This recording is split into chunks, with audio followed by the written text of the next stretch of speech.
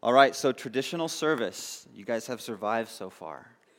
We're doing fine. We're doing great. If you saw in your, it's not really bulletin, but your little handout this morning, you saw that we're trying to follow the liturgical calendar, and so this is Jesus the King Sunday, and so we've tried to stay with that theme.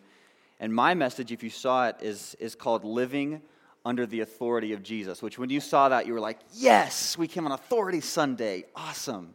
We get to learn about authority and doing what Jesus says. It's going to be so great. You were so excited for it. I know you were.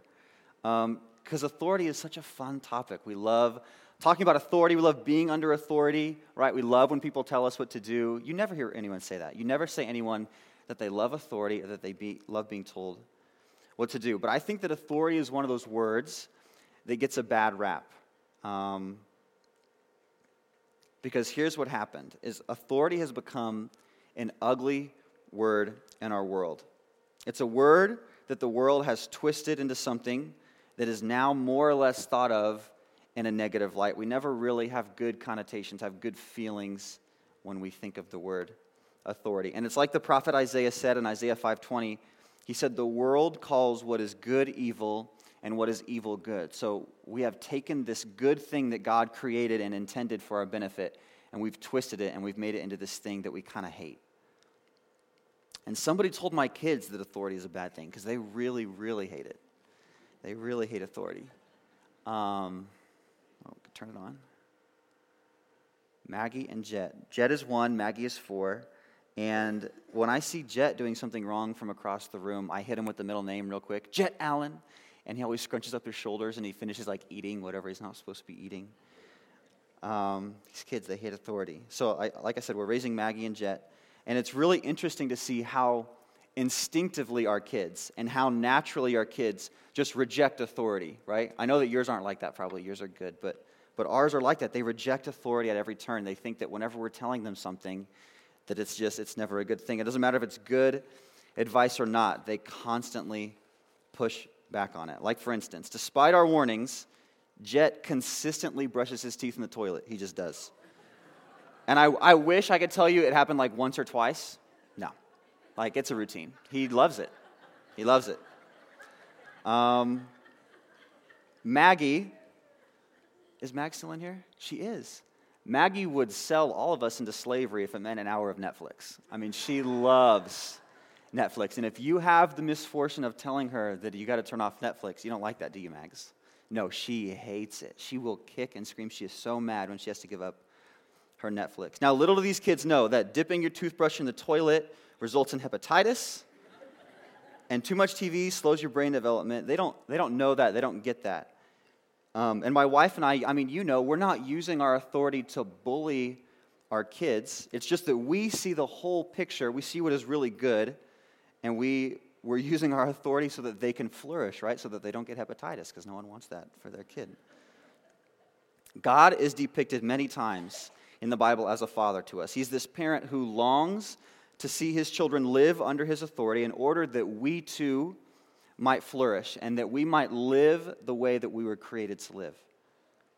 God invites us to humble ourselves and to live under his authority. And a couple weeks ago in youth group, we were talking about 1 Peter 5:5-7, in which God instructs his people to submit ourselves under his mighty hand so that at the right time he can exalt us, right? He is a good father who sees the whole picture, and he asks for our trust and our submission, not for a moment, right, but for a lifetime, so that he can exalt us at the right time. And this is the message of Jesus in the Gospels as well. The call of Jesus is not to come and say a one-time prayer and then live your life the way that you want to live it. It's to die to yourself every day and to follow him with everything that you have. In Psalm 86:11, God says he wants us to follow him with an undivided heart.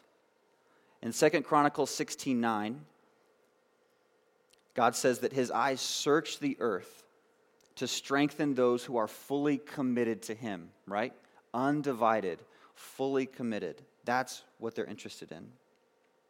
To follow Jesus isn't simply to acknowledge him as a Savior. It's to humble yourself under his authority as king.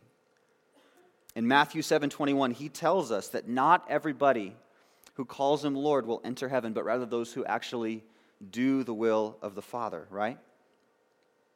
And this is something that I really misunderstood as a young believer. I felt really torn because, like, on the one hand, okay, yes, Jesus has saved me and I'm done with shame and guilt and I get to go to heaven forever and live eternally with him, and this sounds awesome. But then I viewed it as like this give and take where, like, okay, I get this, but I have to follow your rules, right, your book, but my whole life, and I have to live the right way. And if I endure your authority long enough, then I get to experience heaven, right? I viewed it as kind of like this trade-off. And guys, if that's how you view authority today, if that's how you view this whole faith thing, I have some advice for you. Keep following Jesus. Because the longer you follow him, the more you realize the gift that living under his authority really is, right? We all kind of start with that view, but the more you follow, the more you see his goodness, and the more you see that living under his reign and rule really is a gift, and it really is good for us. Submitting my life to Jesus has been the best decision that I've ever made. I live with hope that transcends anything in this world, right? My joy is not at all dependent on what happens to me on this earth. My heart and my affections are secure in the one that I know will never betray me. In my life, it has a direction and a purpose. And I wake up every day excited to serve God and to do something new for him, right? I mean, not Mondays. I'm not like that sanctified yet. Like Mondays, I still drag my feet a little, but maybe one day. But you see what I'm saying? There's just nothing like it. It's the best thing I've ever done. And seriously, guys, when I put my cards on the table before Jesus, and I decided to lay it all out there and say, Jesus, this is all yours. I want to live your way. That was the most freeing and the most life-giving thing I've ever done. I mean, I still remember that moment. And I just feel free. And if you're on the outside looking in right now, and you're hearing this, but it's not really registering, and you haven't experienced Jesus in that way yet in your life, you might be asking, how can that possibly be? How can putting yourself under someone else's authority be fulfilling? How could that possibly be? How much is Garen paying this guy to say this? Because this just sounds off. This can't be what is really true. Well, today I want to look at the authority of Jesus, and I want to tell you why it is a good thing and why his authority as king in our lives, it's not something that is abusive or restricting or domineering. It's not. I used to think that, but it's really not. It's actually a really, really beautiful thing if we understand it the right way. And so that's what I want to jump into today. So let me pray one more time. I need to pray just for God to open our eyes to this, and then we'll really jump in. God, you are so good, and you are our king, but you do not use that authority for evil. I pray if there are any strongholds in this place right now, that you would use your authority to break those. God, if there are any that are spiritually blind that have not been able to understand before now, God, that you would tear away those blind eyes, God, that you would give new sight to ones who you want to call today. God, we love you. We know that your authority, your rule and reign are good, and just help us to understand that today. In your son's name, amen. Okay, so I'm afraid that many of us only see in part how beautiful Jesus really is, and really we don't understand who he fully is. Because we hail Jesus as Savior on the cross, right? We get that. That's easy. But we fail to submit to him as the King on the throne, and it's always really, really dangerous when we don't see the whole picture, right? When we see something in part, that's a really dangerous place to be. Like if you're a quarterback and you're scanning the field and you only see part of the field, you could be missing a defender who is going to jump in and intercept your pass, right? That's really dangerous. Or if you are playing chess and you only see part of the board, you could be missing something really key, and you might miss the fact that your opponent is going to do this next move that puts you in checkmate, right? So seeing the whole picture is so, so important. Let's demonstrate this in real time together, okay? Can we do a little experiment together where we learn this? I'm going to tell you a little story. And my wife told me not to use this demonstration, but we're going to do it anyway because I have the mic. So the other day, I went into the store and I bought something. I bought an item that had 3 words on it. It had these 3 words on it. And I walked out of the store with an item with these 3 words: adults only, XXX, devil. And at this moment, you're all thinking, I knew this guy was bad news. I knew it. I called it. Didn't I call it a long time ago? You can't trust a Dodger fan. You can't do it. They're evil. And if you are thinking, man, Jordan, he really messed up at this point. If you're thinking that's fine because you have some information and that's where the evidence is pointing us right now, right? But if I show you more of the picture and we start to see the whole picture, you will see that this is what I bought. You see those 3 words there. And if I show you even more of the picture, you'll see that it's actually barbecue sauce, right? And it might be devil-themed, and I might not, I should probably maybe not eat it because it says devil on it, but it's so delicious. Devil spit. It's the best barbecue sauce. And so now that you understand all the information, you see the whole picture, you realize clearly what happened here, right? I know that sounded really shady, but it ended up okay, I hope. Now, if seeing everyday situations only in part is a dangerous thing, right?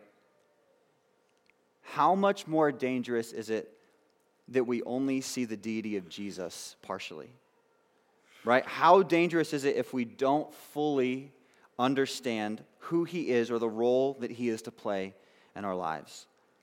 Because while Jesus is Savior, and we've got that down, and he offers each of us forgiveness and restoration, and he does, he is also a king who reigns over his creation.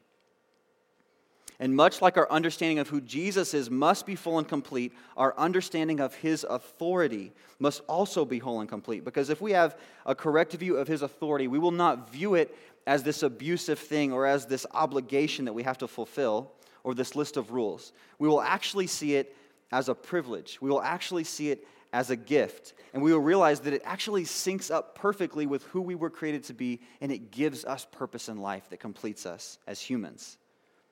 And there's no story that demonstrates this better than Jesus calling the disciple Matthew in Matthew 9. So if you have your Bible, turn with me to Matthew 9, because we're going to jump in on this really quickly. We're actually going to kind of be jumping around there for a little bit, but we're going to go to Matthew 9, verse 9. Now, anytime you read the Bible, it is so important to understand context, right? Which is what is happening. Hey, you went rogue on me. Which is what is happening here, okay? We have to understand the context of this story. We can't just look at one verse and assume we know what's going on. We have to really zoom out.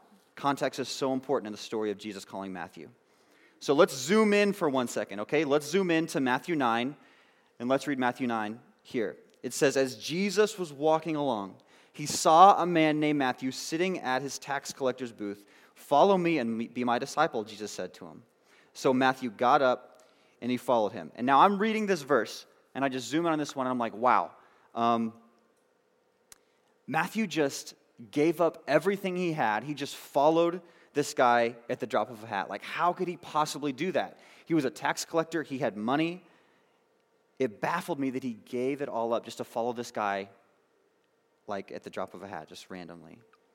And that always confused me until I realized that the decision that Matthew made to follow Jesus, he made that decision in light of what happened in the text leading up to this verse. Like, you can't possibly understand this without first reading what happened before this, and then we get a real understanding of who Matthew is and what he is committing to here. So let's zoom out, okay? We're going to zoom out, and we're going to take a look at what is happening one chapter earlier, okay? In Matthew 8, so let's back up to Matthew 8. Jesus is displaying his authority over all things. He is healing the sick.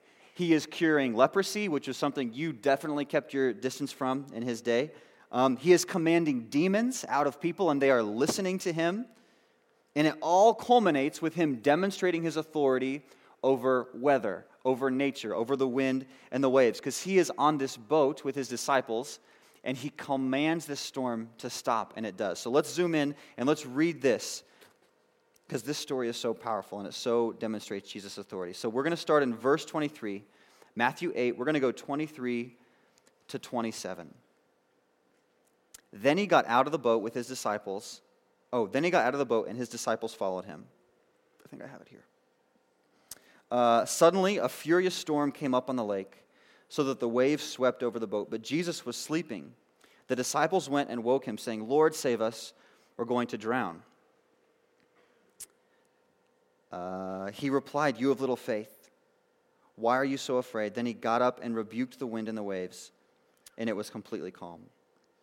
The men were amazed, and they asked, "What kind of man is this? Even the wind and the waves obey him." And I'm sure that the weight and the magnificence of this story are completely lost on me, because there's no way you can just read this story and understand fully the situation.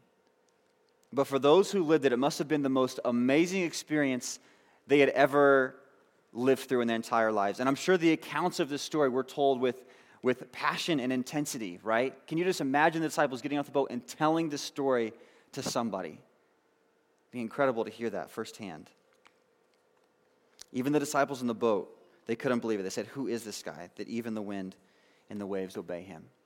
So that's chapter 8. In chapter 9, we see the disciples and Jesus get to shore, right? And Jesus begins displaying his authority again. He heals a man who has been paralyzed his whole life. He goes over to him and he commands him to walk, and he does.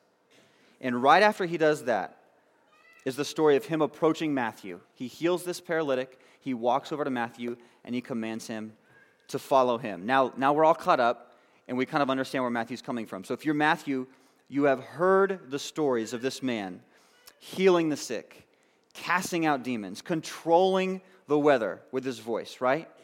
And now you have also seen him put his authority on display. You have seen him heal a man that you have never seen walk before. Jesus meets him, and instantly this guy is walking around. So you've seen this guy do all these amazing things. And now he finishes talking to this paralyzed guy. He turns, and he walks down your street, and he looks you in the eye, and he says, "Come follow me." Wow. Do you guys think that in that moment Matthew is like, "Oh, you want me to follow you? Like I've got to submit to you? Like I've got to do what you say?" Right? Like I've got to do your rules, I got to follow those? That sounds a little constricting. I don't know, Jesus.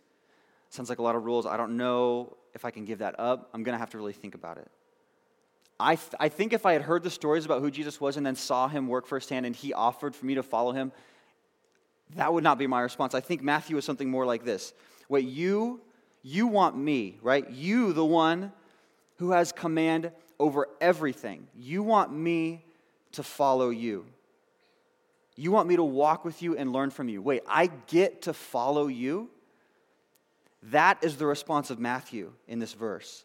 And I never understood how Matthew decided so quickly to follow Jesus until I realized it wasn't out of obligation that he decided it. And it wasn't out of having nothing better to do. It was in response to seeing the authority of Jesus on display. He didn't see Jesus offer as a command to follow rules, but rather a once-in-a-lifetime chance to walk with the one who rules everything.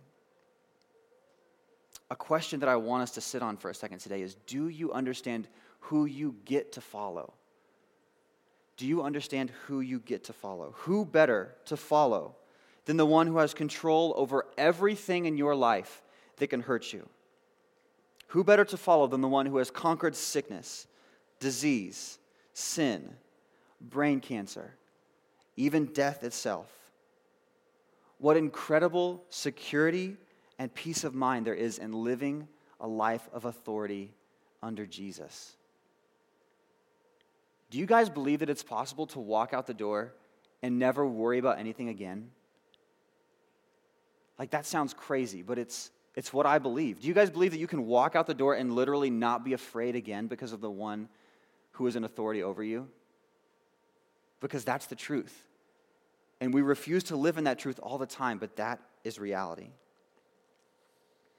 So after Matthew starts following Jesus in chapter 9, he accepts his request to go with him. Jesus sends out the disciples in chapter 10. So we're jumping ahead one chapter. And in chapter 10, verse 5, he gives the disciples some instructions on some things to do and not to do on this journey he's sending them on, right? He says, among other things, heal the sick, raise the dead, cure those with leprosy, cast out demons, give freely just as you have received. Okay, so what we're seeing here is Jesus is calling them into action. And guess what? These guys actually go. Okay, they answer the call to follow him. They commit to live under his authority. And then they meet his commands with action. What a novel idea, right? Because guys, so often in church we start following Jesus. And it becomes more about discussing his commands than actually doing them. We join Bible studies, we join life groups, we go to youth group, we do Sunday school, we talk about the authority of Jesus. We talk about what it means to obey him.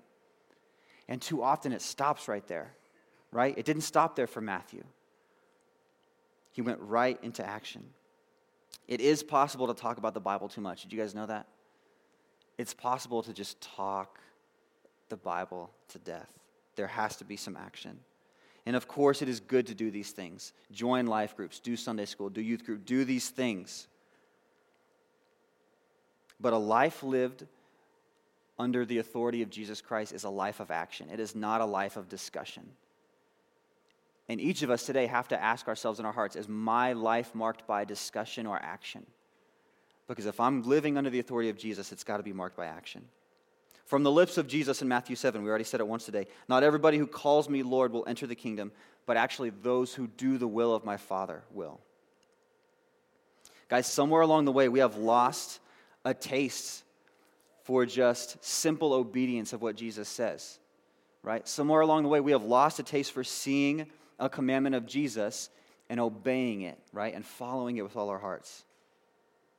And if we're going to be a church that grows the kingdom, that sees lost people come to know him, that sees Jesus move powerfully in our lives, we have to be a church that gets this. We have to be a church of action. In youth group, we often talk about having a throne mentality, right? It's this idea that each of us have a throne in our heart, and every day, one of two people climb onto this throne and take command of your life, and it's either you or Jesus every single day. And I ask the students every day to make sure that they consciously and intentionally give Jesus rule over their lives, and that they make it a point to put him on the throne of their heart every single day, because by fault, we as humans will take the throne and we will live for ourselves. Living under the authority of Jesus is not a decision that you make one time at the moment of your conversion. It's a decision that you make every single day to die to yourself, to die to your plans, to die to your desires, to your idols, right? You have to relinquish that throne to the true king. Whoever you install as king on the throne of your heart every day will affect everything about your day. In fact, it will determine the direction of your life. It's the most important decision you'll ever make, and you have to make it every single day. A decision to live under the authority of the king. And guys, sometimes I grow weary of giving up my throne. Sometimes I hold really tightly to my will, and I don't want to give it up. And I think, Jesus, could you really know what is better for me than me? Because I have some really great ideas, and I have some really great plans, and I have some passions that are really close to my heart. So could what you have planned really be better for me than me? And as enticing as it is for me to live for myself sometimes, it's also really, really terrifying. Because you want to know what's scarier than giving your life to Jesus and going wherever he leads you? It's scarier to watch him walk away, right? Can you imagine Jesus is in front of you, and he says, hey Jordan, come follow me. And I say, Jesus, I don't know if I'm ready for that. There's a lot that comes with that. I'm probably going to lose friends. I'm probably going to have to live a way that I don't want to live. That's a lot to think about. Give me a minute.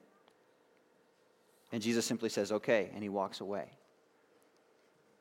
Because he's not going to force you into it. And then you're left sitting there thinking, oh my gosh, what have I done? The one who commands everything, the one who has authority, has just offered me this, and I didn't take it, right? He walked away from me. I said no. What could I possibly encounter for the rest of my life that is going to come anywhere close to where he could have led me?